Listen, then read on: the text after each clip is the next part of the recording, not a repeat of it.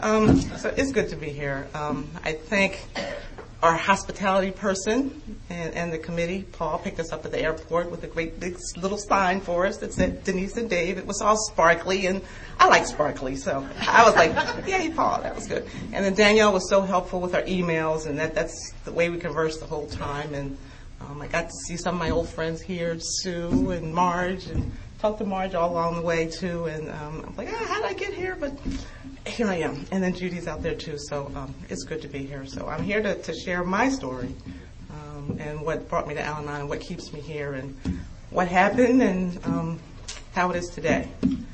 Okay, I'll start with my name's Denise. I'm a grateful member of this fellowship, Al-Anon. And I grew up, I'm the middle child. I had an older brother and a sister, and then I also had a younger sister. My older brother and sister are about 10 years older than us, so we kind of had like two little families there. The oldest, and then me and my younger sister were 3 years of difference in age. So we had a really good childhood. We did everything we want. My dad gave us whatever we wanted. My mom was the disciplinarian, so she taught us manners and how to be clean and neat, and she taught us how to behave, and she made sure that we knew right from wrong, and she just, that was what she did, you know. And we, by having 3 girls, we followed all those rules, and we knew exactly what to do and how things should be in order. So I was very orderly as a kid. As we lived on a street that was a narrow street, and I didn't know anything about alcoholism. We didn't have alcohol in our home. We had alcohol in the china closet that came out on Christmas and maybe holidays, New Year's. But it always went in and came out. It went in and came out. There was always the same bottles that kind of went in and out. My mother didn't drink. On holidays, she would sip off of that bottle of Manischewitz that was always in the cabinet. It was always in the china closet. So she said it would help her blood. So she would get a little bit of that on the holidays. And I don't know if it expired, but it was kind of always there. So I didn't really know about alcoholism. But the street that I lived on, we had several homes where there was some alcoholism there. Some of these alcoholics, as my mom would call them, drunkards at the time. That was the term she used, drunkard.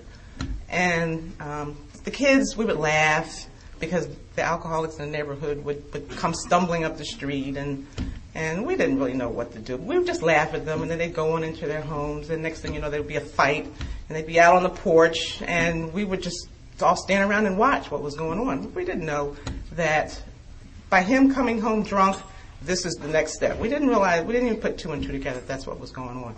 But that's what my image was of drinking, alcoholism, and that's kind of my perception of what I saw of an alcoholic. I mean, there were a couple families like that. There were a few bars on the corners.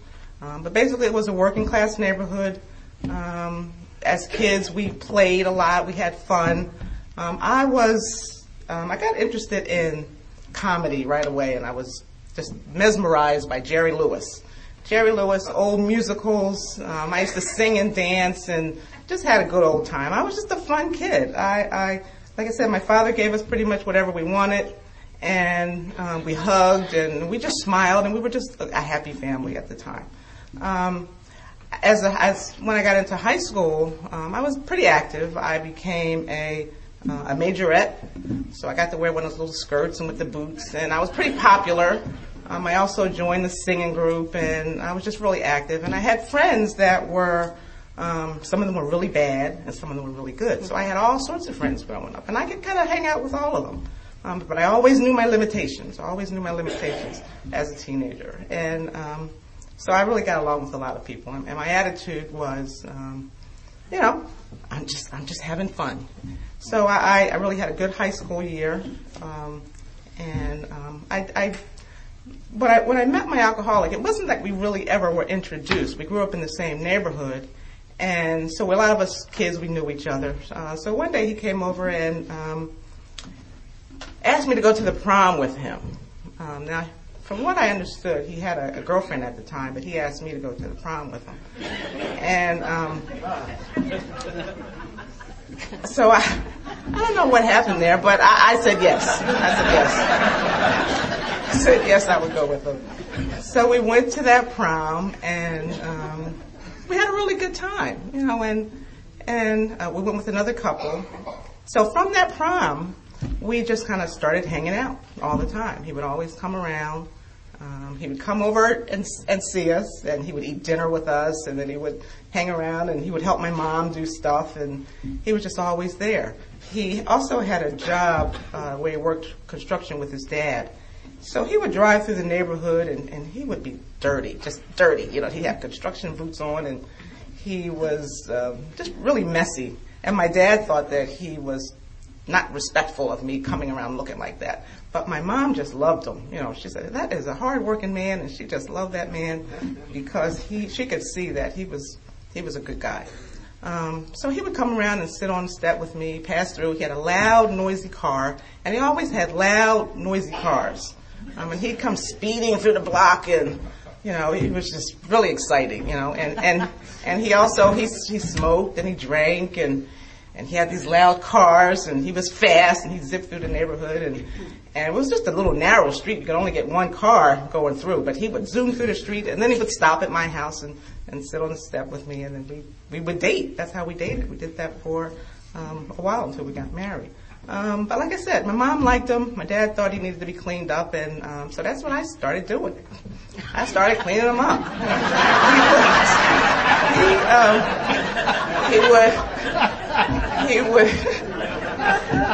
He would take me by his house and introduce me to. He had 5 sisters and a brother, and there was some alcoholism in his house, and the house was always kind of messy. It was just messy, and he would come to my house, and everything was so orderly, and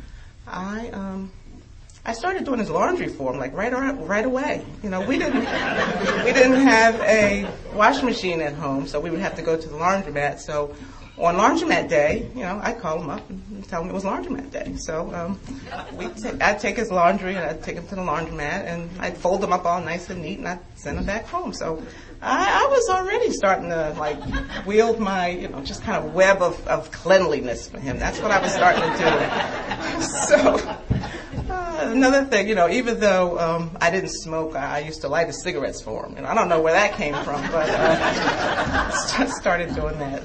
So we dated for a couple of years, and then he wanted to get married, and I was okay with that. We picked out a ring, and we started our family life. We moved. Our first apartment was in Lindenwold, New Jersey. So we had a little apartment there. No, that wasn't the first place.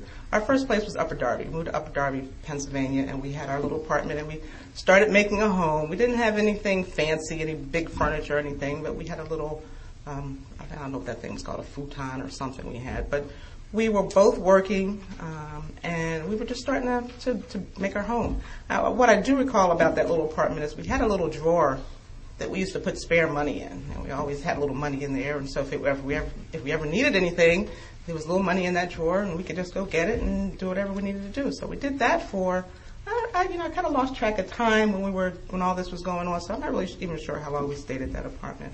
But after a while, we got this call that my mom, who was going to be moving to Cleveland to take care of her sister, she asked us if we would come take over the house that I had grown up in, and we were going to move back into the home. We thought it was a good idea. We would move back home, and we would save some money for a house. And so we proceeded to pack up, and we moved from Upper Darby to New Jersey. I think I'm getting ahead of myself. But before we moved back to Philly, we had also moved to New Jersey, so we stayed there for a little while. Just want to back up a little bit, but when we were in New Jersey, I noticed, I don't know, I guess this was my first sight of knowing that there may be alcohol or other substances coming into our home. But it didn't really faze me at the time. I only seen it once, and I kind of disregarded it as anything that would be a problem. Because I always thought that he was, a smart guy, and he would know how to handle these things. But just to move ahead again, we now moved back to our home in West Philly, my mother's home in West Philly. And like I said, we thought it was a good idea. We were going to save some money and start all over. But what happened was when we moved back to that home, all our old friends were there. All our old friends from high school, old friends from the neighborhood. So we just kind of basically picked up where we left off. I would sit down on the porch with my girlfriends, and we would sit for hours on the porch. And by this time, I actually we had a son by this time, and he was a little guy at the time, and we just kind of lavished him with all sorts of things, and we called him Paco at the time, and that was Paco, and so we started rebuilding at another home back at my mom's house. Like I said, all the old friends were there. A lot of times I found myself sitting on the porch with a girlfriend, and I remember a friend of mine one time, as things were starting to change, I would sit outside with her and I would say to her, I think I'm going crazy. And I couldn't really tell why I was going crazy, but I noticed that things were starting to change. I wasn't as happy as I thought I should be. I was going to work every day and taking care of this little boy, and things just wasn't right, and I couldn't pinpoint what was going on. But come to find out, I was pregnant. I was like, oh, where'd that come from? I was really surprised. I was pregnant, and then I was also sick all the time. Like, why am I sick all the time? And what was going on, I had started to, day after day, I'm going to work and trying to pretend like things are normal, but still not quite feeling like things were like I thought they should be. Again, I was sitting with my girlfriend, and I would tell her I was crazy. And one day I left work, and I would come home. As I would leave work, I would get to the corner of my street, and I would get physically sick as I was approaching my house. And this was going on and on and on, and I wound up having to go to the doctor to find out what was going on. And after several visits, my primary doctor wound up sending me to a gastroenterologist because I was physically sick. Turns out that I had developed ulcerative colitis while I was pregnant, very stressed out. I would come home after work, and on Fridays, specifically Fridays, I would come home and I would start cleaning the house. I would move all the furniture, get out my bucket and mop, start washing the walls and the woodwork and all the ashtrays, and that's basically how I spent every Friday for who knows how long I did that. Just busying myself and trying to be normal. But while this was going on, I was losing a tremendous amount of weight. My weight was dropping off. I'm now carrying this baby, and things is just not going well. One day I decided to pick up the phone, and I called Women in Transition, and called them, and they wanted to know, if I had a roof over my head, was I being abused? Told them none of those things was going on, and they really weren't able to help me because I really didn't have anything to give them at the time. Only thing I could say was I needed some help, but I didn't know what I was looking for. There were several. By this time, I guess I was about 5 months pregnant or so, and I continued to go to my doctors. Now I'm taking medicine. Now I'm pregnant, and I'm still trying to find out what's going on with the alcoholic. And at that time, I didn't know it was alcoholic. I just knew he had a lot of friends. I knew he was gone a lot. I knew I was spending a lot of time on the porch with my friends. I knew I had this little baby. And I knew that I was not happy.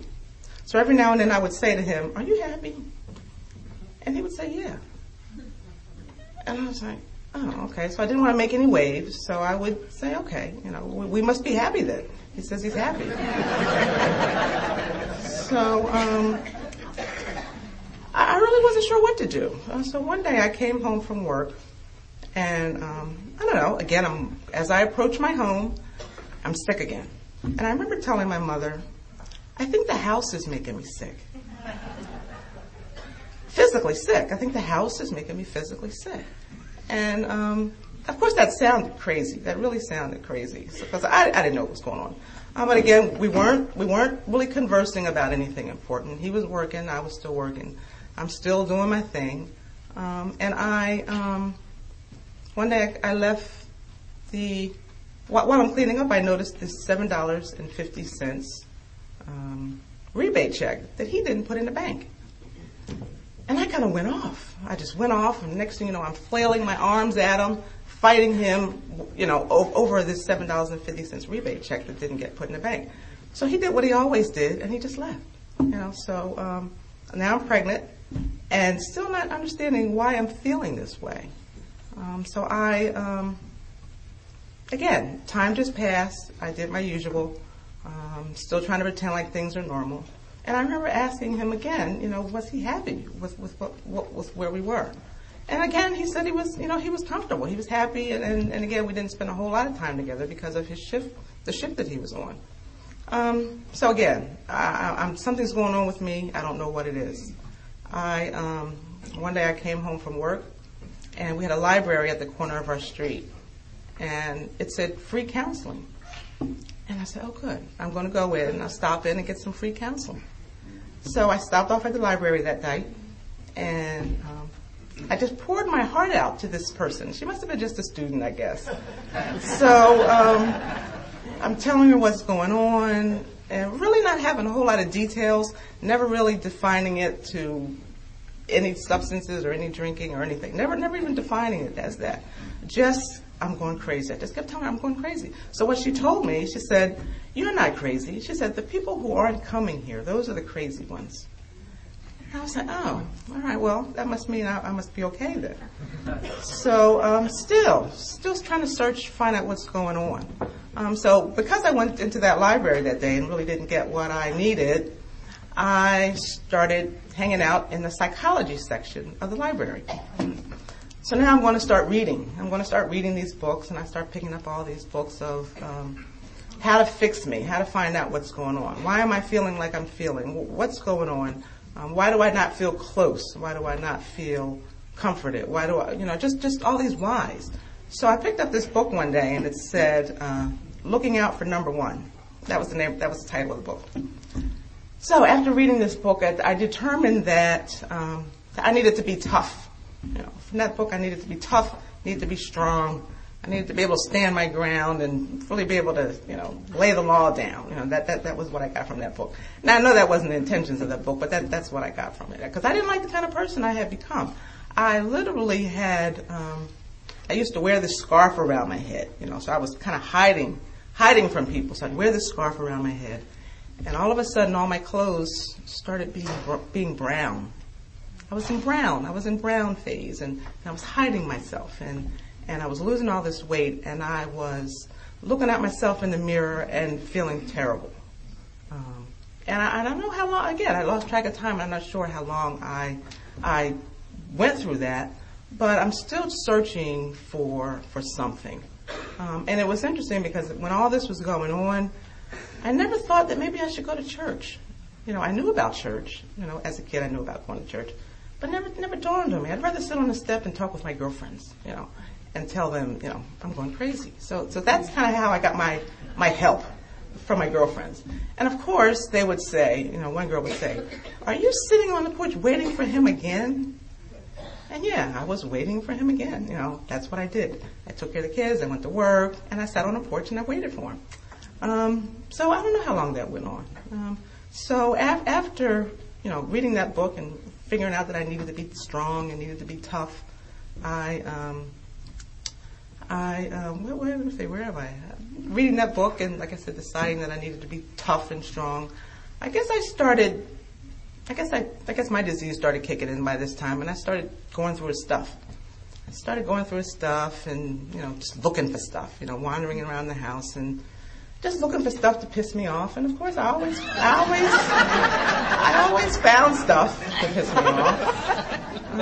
But that was normal. That's what you did when things weren't going right. You looked for evidence. I had to find something. So basically, that's what I did. And I guess I wasn't. I was different. I had changed. I don't think I had seen a Jerry Lewis movie in a while. I hadn't laughed, and I wasn't sleeping like I should. And then I hated him, and I used to think of ways to get rid of him. I would stand in the kitchen and I would wash and clean up, and I would think maybe if I had some like rat poison or something, I would think. Now, I don't know where that came from, but it did cross my mind. But he was gone so often, and I guess the time wasn't right. And I knew I wouldn't be able to pull that off. But it crossed my mind. It did. It really did cross my mind. And of course now I've got this son, and now I'm pregnant with this daughter, and so now and I was always trying to find something for us to do. I remember that I signed us up to take CPR courses. He wanted no part of that. I wound up taking the class by myself. And we just couldn't seem to connect. He always had something to do, whether it was working. I always had something to do, whether it was my cleaning or trying to figure out the best way to do something. But nothing was really working. And again, I'm sick now. I've got ulcerative colitis. I've got these visits to my gastroenterologist, and I've lost all this weight, and I'm hiding myself. Hiding myself behind the scarf. And I'm trying to blend in with my brown clothes. So I'm just trying to disappear. And like I said, I don't know how long this went on.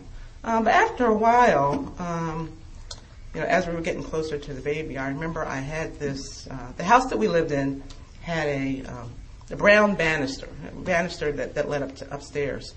And I remember one day he painted the banister, and he painted it white. And, white seems like a pretty good, color to use. But I went behind him and I painted it back brown. And without really saying anything, I guess I was really saying, you can't do anything right. I think that's what I was really saying. You can't do anything right. And how come you couldn't do something as simple as just paint the banister? So I went back and I painted it behind him. Now, I didn't say those things to him. It was just my actions. My actions were really starting to change, and I was doing things that was so against my character. I had become somebody else. And then one day he said to me, "This is not my house." And after several things that had gone on, he said, "This is not my house." And I said, "Yeah, you're right." Because I had rules. The house had to stay like it was when my mom was there. I had to make sure it was clean all the time.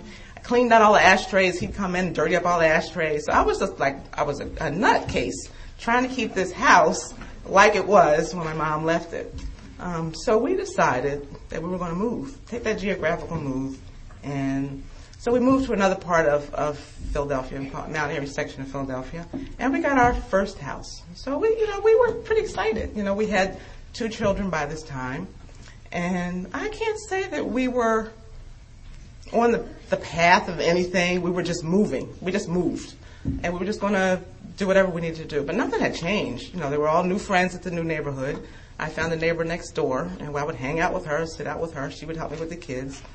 And she had her own kids, so I found another friend that I could sit and gripe to. I could now tell her all that was going on. And again, the alcoholic in my life, he was still working. He had some shift work hours, but a lot of times he was just gone. And I still doing what I needed to do. I had 2 kids, and I decided I was going to take on another project. So I decided to strip the banisters from the downstairs and the upstairs. I was going to do it all. All these banisters, I was going to take all the brown paint off, bring out the natural wood. So that was my project. I would come home from work, get the kids ready, do homework, do dishes, get baths, and then I would start working on these banisters. I would start stripping, and I would gouge and gouge and gouge and gouge, and I was working my way up the steps.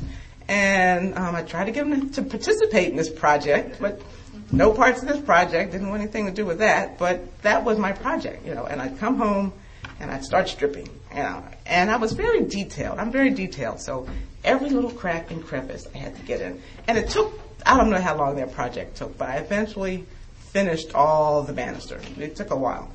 But I guess, I'm still crazy. He's still out there doing his thing. And now at this time, I think I don't know if it was decided, but we eventually decided to split up the house. He had the basement and the garage, and I had the rest of the house. Now, we never decided on that. That's just kind of what had happened, And I used to walk around the house, and I'd get to the basement steps, and I would just listen. And I was always listening and walking around and listening. And, of course, if I walked down too many steps of the basement, then he'd stand there like, what? So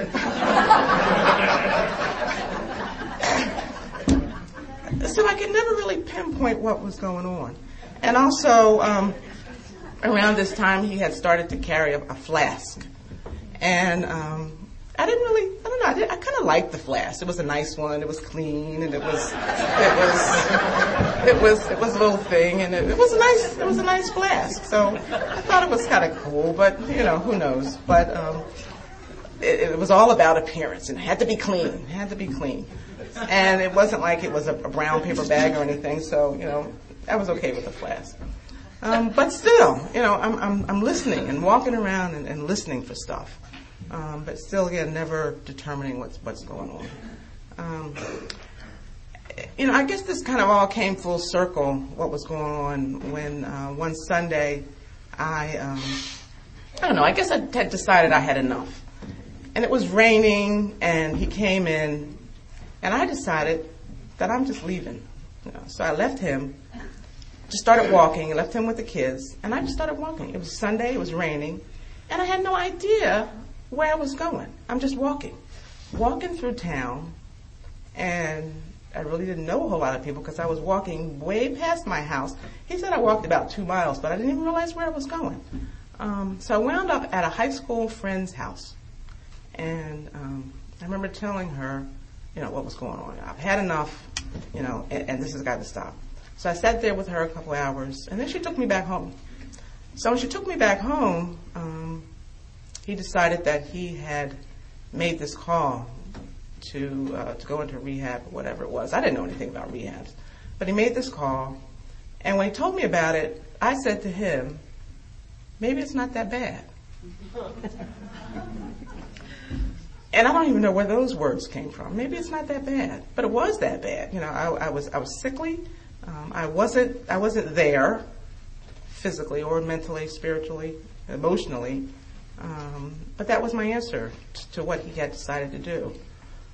So next thing you know, we're, I guess he's making all the plans, and we have to take him up to the place that he was going to go into for 28 days. So he and his mom, I think your mom was with us, went up there. We took him up to that facility, and we dropped him off. And gosh, when I got back home, because up until this point, I was kind of walking around in this gray haze, Like I said, I was brown, literally. I was brown. Everything was brown and gray, and I was just not seeing very clearly. So when we dropped him off at this rehab and I came back home, all of a sudden the lights came on. It was like, and I remember seeing these green curtains that came with the house. They came with the house. The curtains were there. And I remember noticing that they were green. And I realized that I didn't like those green curtains. So I was going to start doing something about that. But he was gone. So now my life could begin. He was gone. And I remember I just had a smile on my face. I was just glad he was gone. I don't know. I was just, I could see colors again, and I was just glad he was gone. It was only 28 days, but he was there. But I'm still crazy. Things are still not like they're supposed to be. And I didn't tell the kids that he was gone, because he was gone all night anyway, so I didn't even mention it to the kids. But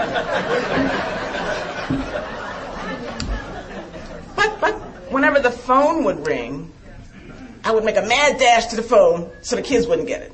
So I'm still crazy. The phone would ring, and I had to run to the phone before the kids could get to it. And I don't know. I guess I did that the whole month, but the kids never mentioned it, and I don't even know. I just don't recall how we got through those 28 days without saying anything to the kids, but we didn't. My son probably was about 8 at the time, and my daughter might have been around maybe 2 or 3. So I just did mention it, but he was gone. I guess life could begin now.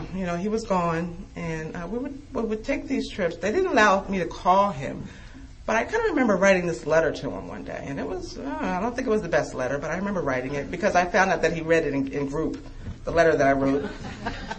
So I'm not even sure what I said in that letter, but I remember when I was able to go visit, he was at a really nice place, and as we drove up, he was on these sprawling grounds and greens, and I said he was on vacation. He was on vacation. I would get up there and I'd be pissed off because he was at this really nice place resting, and I was home, and I remember kind of in my peripheral vision seeing this pile of papers in my dining room, not really knowing, not getting to it, just too busy to get to anything. But, still pissed off. He's up there resting, and I've got all this stuff I got to deal with. So after that time, we went. Eventually, he spent that time up there, and I, at one point, I had 2 jobs, trying to do 2 jobs while he was busy. I don't know what he was doing, but I had a lot going on, and I was starting to get more active with work because they were giving me more to do. But I was just trying to keep it all together, just doing it all. And still not feeling like I wanted to feel. So next thing you know, it's time for him to come home. The 28 days are up, and I hear that he's got to do 90 and 90 meetings. So I start checking it off on the calendar every day. Every day, I'm counting up to 90. And because once we get to 90, he is really going to hear from me. So I am checking this off on the calendar, just waiting for 90 days to come. But I guess as we got closer to that 90 days, he wound up taking me to an anniversary, an AAL non-anniversary. And I wound up sitting there with, I didn't know anybody, but I sat next to this woman who, I don't know, I just started dumping again, just started telling her all this stuff that was going on. And she would just nod there, and she understood. And I could tell she really understood what was going on. And I don't know, I just got so much from that meeting, that first anniversary hearing. I heard an AA speaker, I heard an Al-Anon speaker, and I kind of thought that was the end of it. That was it, because I was just so hopeless. My life was just always going to be miserable. And whenever I could sit and talk with somebody, I was just going to complain about what was going on. So I just kind of got used to, that's how it's going to be. So after sitting at this anniversary and I guess getting a taste of people in recovery, I didn't really think much of it. That was a one-time event, and that was the end of it. So anyway, after that, my husband told me that he was going to he wanted me to go to an Al-Anon meeting, because I got this call from the rehab. The rehab suggested that I go. I got this call one night from the rehab, and they said, I think it might be a good idea if you go to Al-Anon. And I was like, well, what is that? And why do I need to go anywhere? I'm fine, He's up there with you, so why do I have to do anything? So that's how I got the call to go with Al-Anon. So he decided he was going to take me to my first meeting. Okay, so now I'm going to this meeting. He takes me there, and I think we're greeted by this very happy person, and I'm happy too. I'm thinking I'm happy anyway. So I'm going to this first meeting, and we go inside. The meeting starts, and everybody goes around the room and says their names. But when it came my time to say my name, I said his name.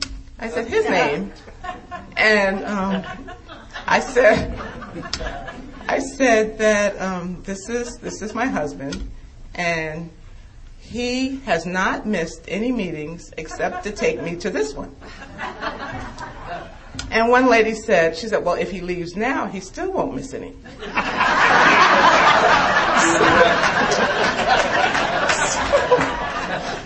So they asked him to leave. They asked him to leave that meeting. So I stayed. I stayed at that meeting. And I was so glad I stayed, because it was like, all that searching I had done, this was, I had found what I was looking for. These people knew what I was going through. They helped me see my part in all this. And I learned about the disease of alcoholism, and what a concept to learn that what I was going through, and that I was affected by someone else's drinking. I didn't know that. So I continued to go to that meeting. It was my Thursday group, and we used the 12 and 12, 12 steps, 12 traditions. Everybody had that book. We used that book for our meetings every week, and I learned about that.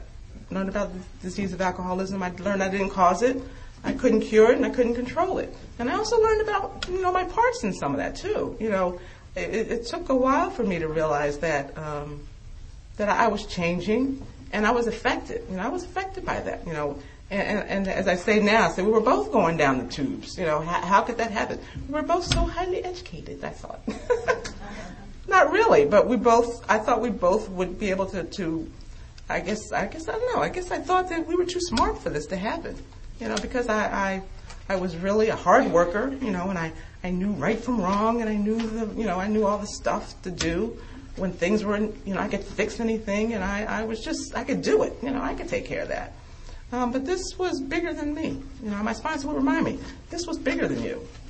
And I kind of use that today because there are a lot of things that are bigger than me that, I have to step back and say, I can't do anything about this, but I can only do my part. So I love that group. That was my very first home group. And we were very active.